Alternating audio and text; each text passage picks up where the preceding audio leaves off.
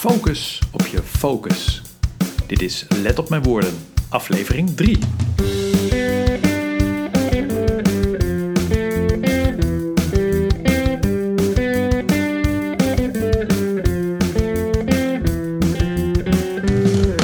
Hallo, wat leuk dat je luistert naar Let op mijn woorden, de podcast voor tekstschrijvers, copywriters en andere taalfreaks. Mijn naam is Martijn Vet, ik ben zelfstandig tekstschrijver en dit is de derde aflevering van deze ongeveer maandelijkse podcast. Schrijf je alles voor iedereen, dan val je niet op. Er is niks aan je verhaal wat jou een eigen identiteit geeft. Bovendien moet je ook nog eens overal aan marketing doen. Overal, omdat je alles schrijft voor iedereen en iedereen komt overal. Daar heb je geen tijd voor en geen geld. Met die gepeperde woorden prijst ondernemerscoach Miranda Apeldoorn haar workshop Focus op je focus aan. Miranda helpt met het bedrijf Zinvol zelfstandigen die zoeken naar focus en klanten. En Miranda zit naast me. Hoi Miranda. Hoi Martijn. Ja, jij bent ondernemerscoach, overigens niet alleen voor tekstschrijvers, hè? Nee, ook voor fotografen, grafisch ontwerpers, vertalers. Maar ja, allemaal dus mensen met een creatief vak, zullen we maar zeggen. Omdat ik zelf ex-journalist ben. Jij bent journalist en... Geweest. Wat was jouw focus? Mijn focus was de arbeidsmarkt. Dus ik schreef heel veel over werk. Werk vinden, werk zoeken, hoe je omgaat met de arbeidsmarkt, dat. En nu, het heeft wel een beetje raakvlakken daarmee, wat je nu doet eigenlijk. Ja, eigenlijk wel hè, ja. Jij zegt dus, een van jouw workshops is focus op je focus. Ja, focus is mijn favoriete woord. Ja. En focus is, behalve een beetje van Thijs van Leer en, hoe heet die, Jan Akkerman. Wat is het eigenlijk? Wat is een focus? Nou, wat mij betreft is het vooral een helder verhaal dat je vertelt aan de buitenwereld. Want veel mensen hebben het idee bij het woord focus dat het betekent dat je maar één ding mag doen en dan je leven lang. Nou, vette onzin. Oké. Alleen op het moment dat je op een netwerkbijeenkomst staat en je zegt, nou, ik doe eigenlijk 3000 dingen en ik ben daar ook overal goed in. Ja. Dan onthoudt niemand waarvoor ze nou eigenlijk precies bij je moeten aankloppen. Mm-hmm. Dus het is handiger om daar iets uit te pikken wat je de mensheid vertelt. En dan komen ze gewoon ook sneller bij je terecht. Maar is het eigenlijk... ik kan me ook voorstellen dat je zegt als tekstschrijver... je begint als ZZP'er en je denkt... ik pak alles aan, want ik kan eigenlijk alles wel een beetje. Ik kan persberichten schrijven, ik kan handleidingen schrijven... of het over bloembollen gaat of over ICT. Maakt allemaal niet uit, ik pak alles aan. En, jaarverslagen, websites. Jaarverslagen, ja precies. Tuurlijk. Hartstikke goed, zet ik allemaal op mijn website, want... Stel dat iemand zoekt op jaarverslagen dan vinden ze me. En als ze zoeken op webteksten, dan vinden ze me ook. Dus wat is er nou mooier? Wat is je vraag precies? Nou, je kunt juist... generalisme heeft ook voordelen misschien. Je bedoelt dat je dan alle klanten kunt aantrekken? Ja. Maar dan gaan mensen wel eerder vergelijken op prijs dan op kwaliteit. Mm-hmm. Want als je dus een hoop tekstschrijvers op een rij hebt die allround zijn... dan is er dus niks wat hen apart zet van de rest. Dus dan ga je kijken, oké, wat kosten ze per uur? En dan neem je de goedkoopste. Dit gebeurt vaak. En als iemand meer gespecialiseerd is, dan... Ja, als jij nou zegt, ik ben echt heel goed in jaarverslagen. Kijk maar, je hele website straalt uit dat je inderdaad precies snapt aan welke regels zo'n jaarverslag moet voldoen. En hoe je dat ook nog een beetje kunt opleuken zelfs. Hè, dat het niet allemaal hetzelfde saaie jaarverslag wordt. Dan denkt zo'n bedrijf of organisatie, dan moeten we diegene hebben, want die snapt ons gelijk. Dat scheelt een heleboel, het scheelt een heleboel uitleg. Je weet zeker dat het goed komt. Dat je niet nog bij de allround tekstschrijver moet nakijken of die wel alles gesnapt heeft. Dat maakt dat je dus gelijk een hogere prijs kunt vragen. Oké. Nou, dan probeer ik het nog met iets anders. Als ik... allround ben, dan heb ik lekker afwisselend werk. En als ik een focus kies, dan zit ik de hele tijd maar jaarverslagen te schrijven. Ja, dat is die angst waar ik het begin over had. Ja. Dat je dan nog maar één ding mag doen. Ja. Maar het leuke van een helder verhaal is juist dat mensen dat aantrekkelijk vinden en dan gaan vragen aan jou, oké, Dus je schrijft jaarverslagen. Ja. Maar ik heb ook nog een website die moet worden opgeknapt. Doe je dat ook? Mm-hmm. En als jij tijd hebt en als je zin hebt, dan zeg je ja. Alleen je moet voorkomen dat je dat dan weer gaat toevoegen aan je website. Van nou, ik doe jaarverslagen en websites. Want dan snappen mensen het niet meer. Maar buiten je focus om, zullen mensen dus altijd naar je toe blijven komen om te vragen... Ja. Hey, je doet dit en dat doe je echt heel goed, man. Ja. Doe je dan ook nog dit voor mij? Nou, en zo kun je dus je hele leven ook nog afwisselend werk blijven doen. Hier komt Buffy the Vampire Slayer volgens mij om de hoek kijken. Ja, precies. Ja, dat vond ik een mooi voorbeeld op wat je op in een van jouw blogs beschrijft. Dus vertel even als je wilt. Ja, ik heb ooit een blog geschreven dat heet... Je hebt pas een focus als je die ook noemt, durft te noemen. Mm-hmm. En Buffy the Vampire Slayer is mijn favoriete serie aller tijden. Het is een... wat is het? Fantasy... Ja, ik heb er nooit een aflevering van gezien, maar... het valt in het fantasy genre. Ja, okay. Buffy die sleet dus vampires. Maar ze heeft ook in al die seizoenen dat het bestond een hoop demonen geveld. En met goden gestreden. En nerds die de wereld wilden veroveren, bestreden. Dus ze heeft naast die vampieren ook nog een heleboel...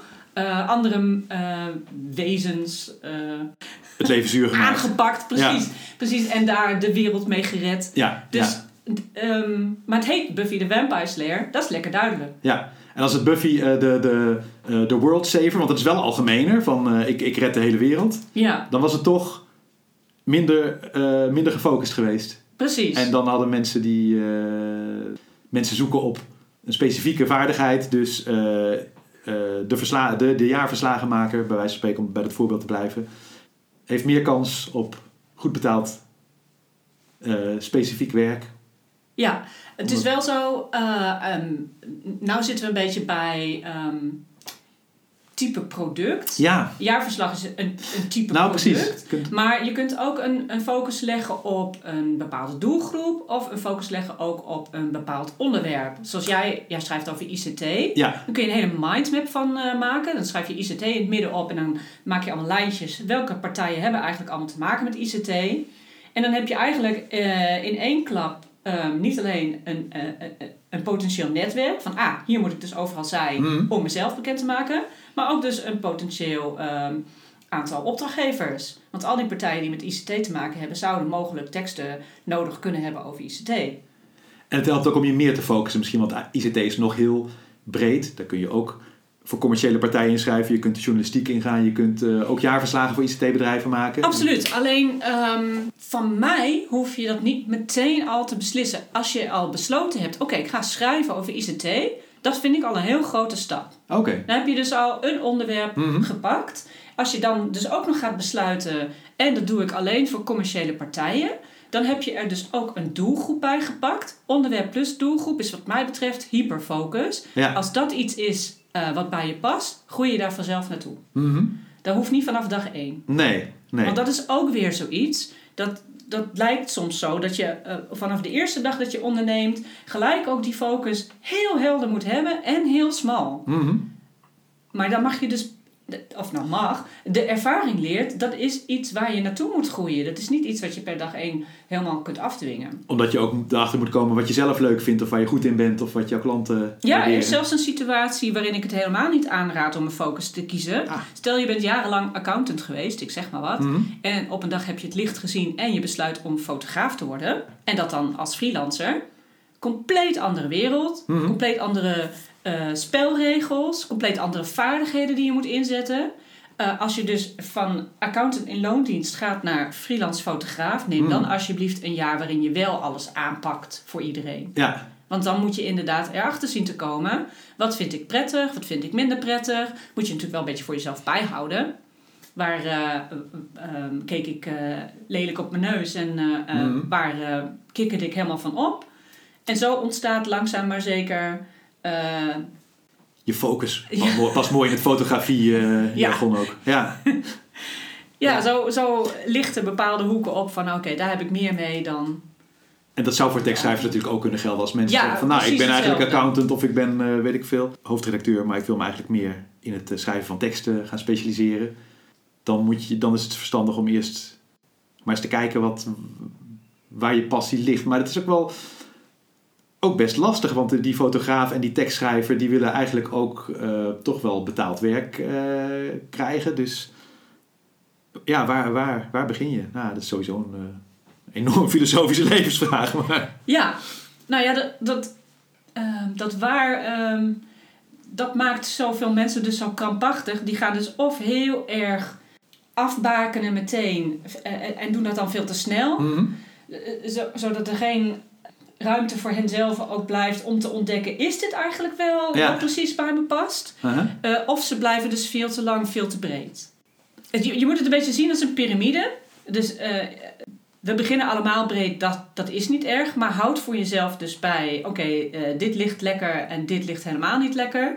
Ook kijken naar hier... krijg ik redelijk betaald en hier is blijkbaar geen droogboot in te verdienen. Ja. En al die dingen voeg je een beetje samen en zo wordt het vanzelf wel smaller, die piramide. En zo groei je naar je focus toe. Heeft het nog meer voordelen om een focus te kiezen? Want dat het je onderscheidt van je collega's en dat je als specialist een wat hogere prijs kunt vragen en dat het eerder geaccepteerd wordt omdat het resultaat ook zoveel duidelijker is voor de opdrachtgever. Dat zijn bedrijfsvoordelen. Mm-hmm. Maar je hebt ook persoonlijke voordelen aan een focus. Het brengt een hoop verdieping in je werk met zich mee. Dat lijkt natuurlijk logisch. Mm-hmm. En dat betekent bijvoorbeeld dat... Je kunt nu natuurlijk al fantastisch schrijven. Ja, precies. Ja, ik wacht even op bevestiging inderdaad. Kom op, Martijn. Ja, dat duurde al jaren bezig. Ik moest dat even verwerken. Hoor. Ja, wat? Echt? Ja, nee. Je kunt fantastisch schrijven. Okay. En op het moment dat je je ergens in verdiept... dan ontdek je dat je nog geen reet weet eigenlijk. En dat er nog zoveel meer te leren valt over je onderwerp waar je in geïnteresseerd bent. Ja. Dus dan kom je in die laag eronder en dan kom je weer in die laag eronder. Ja. En dat betekent dat je teksten uiteindelijk, hoe fantastisch ze nu ook zijn, nog beter worden. Nou, dus dat is geweldig als persoonlijk voordeel. En het zorgt voor een verbreding in je werk. En dat is natuurlijk paradoxaal. Ja. Want we hebben het over focus. En dan gingen we toch juist toen naar... Ja, de punt van de piramide, zeg maar. De punt van de piramide. Maar op het moment dat jij ICT-tekstschrijver alles afweet van Apple... dan zou je daar dus ook lezingen over kunnen gaan geven. Ja, dus ik weet alles van Apple. Ik volg ieder nieuwtje over Apple. Ik weet waar Apple omzet mee maakt, waar ze goed in zijn, wat de toekomst... Ja, dan zou je niet alleen geschikt zijn om artikelen te schrijven over Apple, maar je zou dus ook bij ze aan tafel kunnen schuiven. Heel moeilijk bij Apple. Maar... Ja, precies. Misschien heb ik helemaal maar goed, het maakt niet uit. Maar dan zou je bij ze aan tafel kunnen schuiven, potentieel, en met ze mee kunnen denken over nieuwe producten van ze. En dat vergt compleet andere vaardigheden van je dan een tekst schrijven over. En dat bedoel ik met verbreding in je werk. Dat op het moment dat je echt heel veel van een onderwerp of een doelgroep of een product afweet, je het ook kunt inzetten op andere manieren. Ja, je kunt meerdere kanten op. En in die zin is verbreding mogelijk inderdaad. Omdat jij de expert bent op een gebied.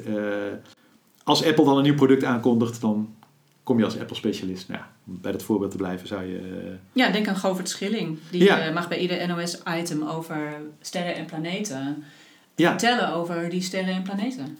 Die overigens ook volkomen autodidact is, heb ik begrepen. Hè? Dus hij heeft ook op een gegeven moment zijn focus gekozen. Gevonden. Ja. Je zei wel, er zijn ook valkuilen om je te veel te focussen. Dus of te veel te willen focussen meteen in één keer. En misschien te blijven hangen in iets waarvan jij denkt dat het een focus is, maar het helemaal niet is. Dat het helemaal niet bij je past, ja. Ja, of iets wat helemaal niet... dat is ook interessant. Maar wat helemaal niet zo'n focus is. Ik heb wel gezegd van, ik kan moeilijke dingen heel simpel uitleggen. Toen zei jij ooit, toen ik jou sprak, nou ja, dat is leuk voor je, maar dat is geen focus.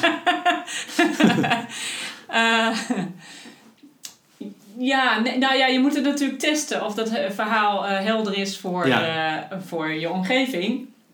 Daar staat of valt je focus mee. Als je omgeving snapt wat je daarmee bedoelt en dus zegt, dus je schrijft over ICT en dit en dat. Nou, prima. Ja. Maar ik vind weet ik veel. Kernenergie, ook een moeilijk onderwerp. En kun je dat dan ook makkelijk uitleggen? Ja. Of weet ik veel. Harttransplantatie. Kun je me dan door zo'n operatie heen loodsen via een tekst? Weet ik veel. Ja. Begrijp je een beetje wat ik bedoel? Ja. Dus dat is een mooie, hoe zeg je dat? Een mooie slogan of een mooie, mooi onderschrift. Maar wel in combinatie met je focus. Ja. Moet wel duidelijk voor me zijn. Zeker op websites natuurlijk. Ja. Dan beslissen mensen binnen 2 seconden zo'n beetje... Zit ik hier goed? Mm-hmm. Is deze website het antwoord op mijn vraag? Ja, en als je dan moet gaan nadenken over... wat voor moeilijke onderwerpen jij dan makkelijk uitlegt... dan ben ik als websitebezoeker alweer vertrokken. Sorry. Dus als ik op mijn website zet... ik heb een fantastisch verhaal geschreven over kernenergie. Daarnaast ben ik bij een ziekenhuis geweest... en heb ik een chirurg ondervraagd over harttransplantaties. Dat begrijpt nu ook de hele wereld. Dan is dat toch niet zo'n goede focus. Omdat dat... Nou, het is niet meteen dat heldere verhaal van... nou snap ik waar deze website om draait. Nee. Dan heb je wel als tekstschrijver ook niet alleen dat je op een bepaald onderwerp gefocust bent. Je of zei doelgroep, het al wel, maar of doelgroep. Of een product, maar een bepaalde vaardigheid heb je natuurlijk soms ook. Bijvoorbeeld SEO, zoekmachinevriendelijk schrijven. Ja, kun je ook zien als een soort product. Is een soort product. Dus dat dus... Ja, kan ook hè. Ja. Kun je ook heel goed op focussen. En dan heb je wel vaak, SEO-specialisten hebben wel vaak zowel meubelmakers als ICT-bedrijven, als accountants, als klanten. Ja, dat is dus het grappige. Dat je, wat ik dus straks zei over hyperfocus, dat je dan een onderwerp en een doelgroep samenneemt. Ja. Dat wordt heel vaak gezegd van, dat moet je doen. Ja. Maar bij mij mag je dus... bij jou? Bij mij mag je of een onderwerp, of een doelgroep, of een product... En ook een combinatie van die dingen. Maar dat zei ik al, als dat bij je past, groei je daar vanzelf naartoe. En dat hoef je niet gelijk in het begin al vast te stellen. Mm-hmm.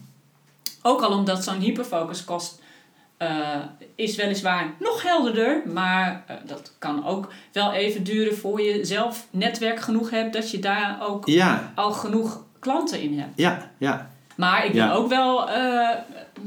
aangeven. Je zit niet voor de rest van je leven vast in je focus. Het is alleen zo, als je hem iedere 3 maanden gaat veranderen, dan weten we nog niet of je een verhaal hebt. Nee, sterker nog. En dan denken klanten misschien, die is wel erg wispelturig met zijn verschillende focus. Ja, maar als die een paar jaar meegaat en je neemt dan weer een nieuwe, dat is niks ergs aan. Je wil je allemaal ontwikkelen in het leven. Je wil nieuwe dingen ontdekken. Ja. Prima. Ja. Stel nou dat je echt helemaal vast zit als tekstschrijver. Je denkt, ik schrijf hier en daar wat. Het zou heel goed zijn als ik me ging specialiseren in iets, maar ik weet het gewoon niet goed. Heb je dan tips? Nou, kom bij mij. Hele goeie? Ja, dat is... daar help ik mensen persoonlijk bij. Ja. Oké. Nee, dat is goed om te weten. We gaan straks al je gegevens, je hele doopstil gaan we nog even... ik kan wel 1 tip geven aan mensen die echt helemaal vastzitten. Als je echt niet... Je weet wel dat je wilt tekst schrijven, maar je weet echt niet... over welk soort onderwerp of voor welk soort doelgroep of wat voor type werk. Ja. Dan kun je altijd nog je met je website onderscheiden van elke collega door dan je persoonlijkheid echt in die website door te laten schemeren. Mm-hmm. Dan kies je 3 woorden over jezelf die je nu bent. Dus niet over jezelf die je ooit later als je groot bent hoopt te worden. Mm-hmm. Die gewoon goed bij je passen. En waarvan je omgeving dat ook vindt. En dan laat je gewoon die 3 woorden in alles wat je doet terugkomen. Dus in je huisstijl, in je manier van schrijven, in hoe je de website hebt opgesteld. Maar ook in je social media berichten voer je dat natuurlijk door. Op die manier kom je in ieder geval al terecht in een bepaalde stijl. Ja, het is wel een leuke tip. Maar ook daarin moet je denk ik toch wel je focus kiezen. Want ik kan zeggen, maar 3 woorden, ik ben betrouwbaar, ik ben leergierig en ik ben enthousiast. Ja, poeh. Ja, maar je wordt zelf wel niet vrolijk van deze 3 woorden. Hoe moet ik daar dan vrolijk van worden? Precies, maar wat voor woorden zou je moeten kiezen? Hoe moet je daar... Hoe moet je daarachter komen? Ja, nogmaals, kom bij mij. Nee, maar moet het woorden zijn die op je manier van werken slaan? Of op je persoonlijkheid? Of... waarom niet allebei? Kan ook. Ja, een van de woorden die ik zelf gekozen heb... of de 3 woorden die ik zelf gekozen heb zijn... ik ben heel persoonlijk. ik gebruik humor. En ik probeer de dingen zo simpel mogelijk te houden. En als het goed is, zie je dit dus ook allemaal terug in mijn website. Geen goeroe-gedoe, schrijf je? Ja, niet geschikt voor mensen met ironie-dyslexie. Dat soort dingen schrijf ik gewoon op mijn website. Geen enkele andere collega doet dat. Nee. Sterker nog, ze zouden me voor gek verklaren. Als je googelt op ironie-dyslexie, dan kom je alleen jouw site tegen. Ik heb geen idee. Het zou me zo kunnen. Gaan we zo ter plekke even doen. Maar ja... Nee, maar dus inderdaad ook in je stijl kun je heel persoonlijk zijn, waarbij de lezer heel erg duidelijk is in al je uitingen wat jou uniek maakt. Ja, of in ieder geval al een beetje anders maakt dan je collega's. Ja, het is een startpunt, hè? Niet het eindpunt. Nee, maar als je echt niet weet hoe of wat, dan kun je bij je eigen persoonlijkheid beginnen, want daar leef je al jaren mee. Ja, dat is misschien een zijpad, maar toch even interessant. Misschien vind je dat schrijvers, dat sowieso tekstschrijvers die een freelance bedrijf, die freelance werken, dat sowieso te weinig doen. Persoonlijkheid in hun eigen wervende teksten leggen. Het is wel zo dat veel tekstschrijvers denken dat als je maar heel hard roept op je website, dat je iedere deadline haalt en dat je altijd op tijd, ja, dat is hetzelfde, hè? Altijd op tijd aanlevert en dat je daarmee dan een onderscheidend kenmerk zou hebben genoemd van je collega's. Maar klopt. Ik weet uit de praktijk dat het best een onderscheidend kenmerk is. Want mensen zijn soms nog verbaasd dat je deadlines haalt. Maar, als je het op je website zet, dan is het heel erg algemeen. In theorie zou namelijk iedere tekstschrijver in zijn DNA ingebakken moeten hebben zitten dat hij deadlines haalt. Ja, dat hoort gewoon bij je werk. Ja. Dus dat vind ik niet onderscheidend. Nee. Het mag wat losser, jovialer soms. Geen idee. Nee, als je dat niet bent van nature, moet je niet proberen joviaal te schrijven. Nee. Want dat komt ook, daar prikken mensen doorheen. Ja, het moet wel echt... En dat ga je ook niet doen in het werk dat je aflevert als tekstschrijver. Dus dan slaat het inderdaad nergens op. Dan. Nee. Nou ja, ik geef altijd het voorbeeld van...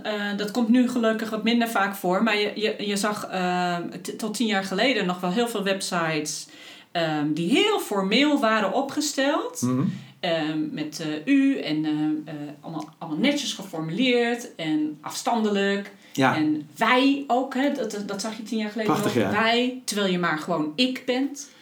Of Miranda Apeldoorn is coach. Zij adviseert daar en daar en daarin. Ja, dus alsof ik er zelf niet bij ben. In de derde persoon praten, ja. Ja, en dan zag je in de praktijk... iemand met zo'n formele website binnenstormen als een wervelwind. Kleurrijke kleding aan. En praten als een Formule 1-coureur zo snel. Dat past toch helemaal niet bij elkaar? Daarom beveel ik aan om te beginnen bij je persoonlijkheid. Dat je website en jij wel samenvallen. En dus ook je site dan niet wat je later wil worden of wat je zou willen zijn, maar gewoon wat je echt bent. Gewoon wie je echt bent. Want daar trek je ook mensen op aan. Want we zijn geen multinationals, we zijn gewoon één iemand. Ja. En dan is het heel krachtig als mensen een connectie met je voelen. Zelfs Maarten van Rossum heeft een heleboel fans. Dus zelfs als je een chagrijnige man bent, dan... Ja. Ik weet niet of je dit moet uitzenden. Dan kun Maarten luistert vast. Heel goed, ja, precies. Dan kun je daar dus heel goed mee werken. Maar dat is ook een soort niche. Dus zijn chagrijnigheid helpt bij de slimste mensen, omdat hij daar een soort tegenwicht is tegen de interactie met Philip Freriks. Mensen moeten er wel om lachen om zijn chagrijnigheid. Dus, en bovendien heeft hij kennis van zaken en hij heeft een bepaalde mening ook natuurlijk. En die combinatie is ook in geld om te zetten. Ja, werk vooral niet tegen je persoonlijkheid in ieder geval. Nee, dat levert alleen maar klanten op die dus compleet iets anders verwachten dan wie jij bent. En dat levert een hoop frustratie in de samenwerking op. En niemand wordt er gelukkig van uiteindelijk. Niemand wordt daar gelukkig van. En rijk uiteindelijk ook niet. Nee, rijk ook niet, inderdaad. Nee. Mag ik nog wat zeggen over... Zeker. Ja, oké. Je weet nog helemaal niet wat ik ga zeggen. Nou, je mag alles zeggen. Ik mag alles zeggen, dan knippen we het er gewoon uit. Over dat die mensen een connectie met je voelen. Ja. Ik zie bijvoorbeeld heel vaak dat mensen op hun Facebookpagina... op de plek waar de profielfoto moet, hun logo neerzetten. Ja. Super, want dan heb je meteen... mensen weten van... hij is een bedrijf, hij heeft dat logo. Dus, Ja. Jij bent er niet zo'n voorstander van? Nee, ik zou dat logo inderdaad laten terugkomen. Maar dan bijvoorbeeld op de bannerplek of op andere plekken. Maar op de profielfotoplek zou ik gewoon echt jezelf laten zien. Ja, want dat is wat mensen willen weten. Wie zit er achter dit bedrijf? Ja. En een logo vertelt me dan niet zo heel veel. Nee. Over die social media, vraag die even bij mij opkomt. Veel mensen hebben ook als eenmanszaak hebben dan een persoonlijk profiel, persoonlijke Facebookpagina, persoonlijk Twitter-account en een van hun eenmanszaak. Ja. Dat raad je mensen aan? Ook daar gewoon kijken wat bij je past. Je hebt mensen en daar loopt alles door elkaar. Dus die zetten alles op hun persoonlijke profiel. Want ze kunnen gewoon niet anders. Zeg maar. Nou, dat is mijn ervaring inderdaad. Ja. Ik heb ooit een Twitter-account voor mijn eigen bedrijf gehad. Ik denk, ik had er hele wilde ideeën mee hoor. Van alles wat met tekstschrijven te maken heeft. En wat interessant is. Dat post ik daar. En dan zien mensen precies wat mijn specialisatie is en mijn interesse. En als ik ergens over wil schrijven, maar ik heb dat nog niet gedaan, dan ga ik artikeltjes erover. Ga ik dan op Twitter, op mijn persoonlijke, of mijn zakelijke Twitter-account zetten. Ja, in de praktijk zit je dan op je persoonlijke account weer je zakelijke account te retweeten. En het werkt bij mij niet. Nee. Want mensen weten dat ik ook van muziek hou, dat ik ook een podcast maak. En dat ik ook af en toe niet serieuze dingen naast mijn werk tweet. Maar dat ik ook wel heel serieus met mijn werk bezig kan zijn. Nou, je hebt jou al de vraag voor mij beantwoord. Ja, maar dat is mijn ervaring. Maar heb je... ik heb zelf wel de behoefte aan... niet met Twitter, LinkedIn of Instagram. Maar wel met Facebook heb ik een persoonlijk profiel. Daar zitten echt alleen maar mensen in die ik ontmoet heb en die mijn vrienden zijn. Ja. En daarnaast heb ik een Facebookpagina en daar kan de rest van de wereld me volgen. Ja. En mijn vrienden mogen dat natuurlijk ook doen. Ja, leuk. Maar... Ja, prima. Maar op die pagina zet ik ook echt alleen maar dingen die gaan over het ondernemerschap. Ja. En daar praat ik ook wel op dezelfde manier tegen mensen als op mijn persoonlijk profiel. Alleen op mijn persoonlijk profiel vertel ik mijn vrienden dingen over mijn kat en zo. Ja. Maar dat vind ik niet dermate interessant voor de rest van de wereld. Dus daarom heb ik daar gekozen voor apart. Maar meestal is het wel handig dat je met je social media account...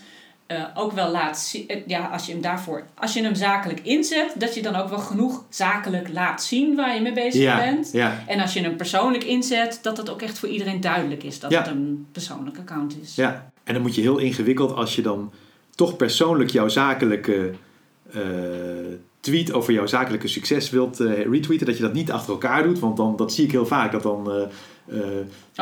dit verhaal wordt me gelijk al te ingewikkeld. Nee, misschien... daar zou ik zelf dus echt nooit aan willen beginnen. Nee, maar je volgt Piet Jansen. Piet Jansen schrijft... ik heb een nieuwe klant, bloemkwekerij Pietersen. Nou, hartstikke tof. En dan je volgt ook Piet Jansen tekstschrijverij. En dan kom je weer diezelfde tweet tegen, want hij gaat dan zichzelf retweeten. Ja, nee, dat is niet handig.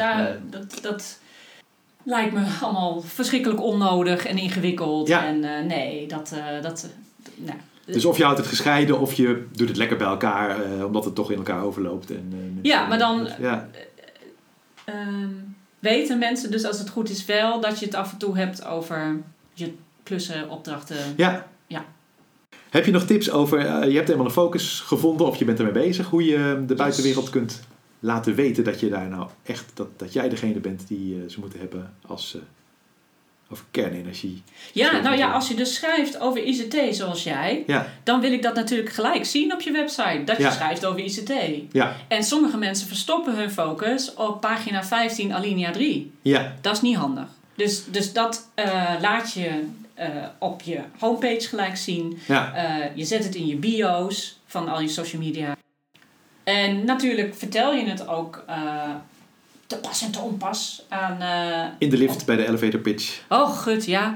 Nou ja, dat. Maar ook op de verjaardag van je neefje. Ja. Of bij de tennisclub. Of in jouw geval in het bandje waar je speelt. Ja. Of bij de roeivereniging. Ja. Je laat mensen wel weten waar je nou zo enthousiast over bent. Dus ja. Nou, ben je wel enthousiast over ICT? Ik ben gematigd enthousiast over ICT. En dan hoef je natuurlijk niet steeds te zeggen... Nou, ik ben Martijn, ik schrijf over ICT, leuk hè? Ja. Nee, maar je hoort dan vast allerlei leuke dingen. Nieuws uit die wereld. Ja. En mensen weten... Dat het jou interesseert. Dus, als het goed is wel, omdat je het ze verteld hebt. Ja. Als ze het niet weten, dan heb je dus nog niet je focus kenbaar gemaakt. Nee, dat klopt. Maar ik denk wel dat veel mensen tegenaan hikken. Nou, natuurlijk in de roeiboot is het leuk om daarover te vertellen. Ik schrijf veel over ICT, dat is ook handig. Maar op je website, die angst dat je daardoor klanten misloopt. Dat je je te veel beperkt. Door je alleen maar te houden aan ik schrijf onder andere over ICT. Kijk, je moet het in ieder geval noemen. Hè? Ja. Want je weet daar al heel veel van. Dus als een klant uit de ICT-wereld zich meldt bij jou... dan kun je daar ook gelijk mee uit de voeten. Ja. En als we dan weer teruggaan naar die harttransplantatie of die kernenergie... dan vereist dat wellicht enige voorbereiding voor je daar wat mee kan. Je moet maar zo denken. Het is in ieder geval fijn dat je dan alvast 4 klanten die maand hebt... die met een ICT-ding zitten. Ja. En als snap je een beetje waar ik heen ga? Nee, ik snap het. En als diegene, een van die 4 klanten zegt van... ik doe ook nog harttransplantaties. Ja, ik doe harttransplantaties. Je hebt zo goed geschreven over de blockchain... dat ik ook wel die harttransplantaties aan jou toevertrouw... om daarover te schrijven dan op zijn minst. Nou, ik kan me wel zo voorstellen... nu we hierover aan het praten zijn... dat er een ICT-oplossing komt... die kan worden ingezet bij harttransplantaties... of bij het winnen van kernenergie. Ja, toch? Zeker. En zo komt dan dat soort dingen ook wel weer op je pad. Ja. Super toch? Dus als het goed is, heb jij Martijn Vet, een focus waar je echt heel breed mee uit de voeten kunt. Ja. Nou, dat is toch super? Dat is fantastisch. Ja. Beste van 2 werelden. Mensen... Snappen je, weten wat je doet, zoeken op internet naar een bepaalde specialisme en komen bij mij uit. En ik kan toch nog verbreden, omdat het weer niet zo'n idioot smalle niche is. Precies. Dat ik me heel erg beperk. Nee. Oké. Leuk. Mooi. Toch? Ja, hè? Ja. Och. Hoe zit het eigenlijk met focus en tekstschrijvers in loondienst? Je coacht eigenlijk... vooral zelfstandigen? Ik coach zelfstandigen, ja. Maar kunnen mensen in loondienst iets met focus? Precies. Zeker. Mijn ervaring is onder zelfstandigen vaak al dat ze erg uitgaan van... u vraagt, wij draaien. Dus dat ze erg uitgaan van...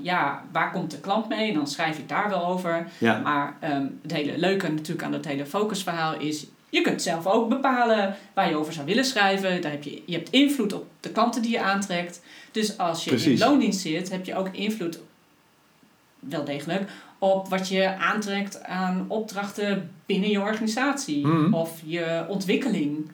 Dus als er onderwerpen zijn die jou heftig interesseren en nu schrijf je er nog niet over, dan wordt het tijd om dat dus te melden hier en daar en te kijken of dat ingang vindt.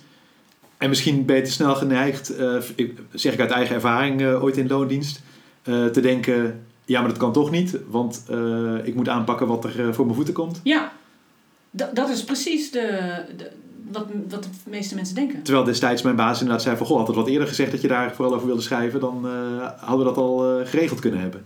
Grappig. Ja, dat is wel wonderlijk. Dus het is universeel toepasbaar.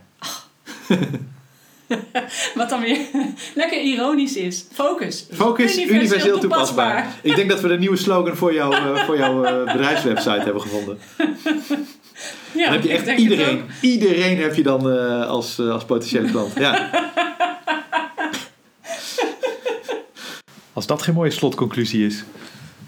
Miranda, dankjewel voor je tips en adviezen.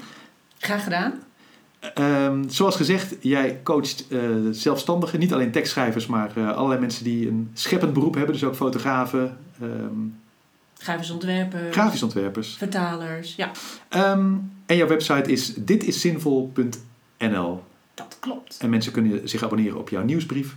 Oh, graag. En wat nog morgen meer? komt er weer één. Morgen komt er weer, maar morgen is voor ons... morgen is voor ons... is gisteren voor de luisteraars of vorige eeuw. Dat is waar. Nou, hartstikke leuk dat je er was. Ik vond het hartstikke leuk om hier te zijn. Je hebt geluisterd naar Let op mijn woorden, aflevering 3. Wil je meer informatie over deze podcast? www.letopmijnwoorden.nl. Daar kun je ook oude afleveringen nog terugluisteren. Wil je laten weten wat je van deze podcast vindt? Heel erg graag. letopmijnwoordenpodcast@gmail.com.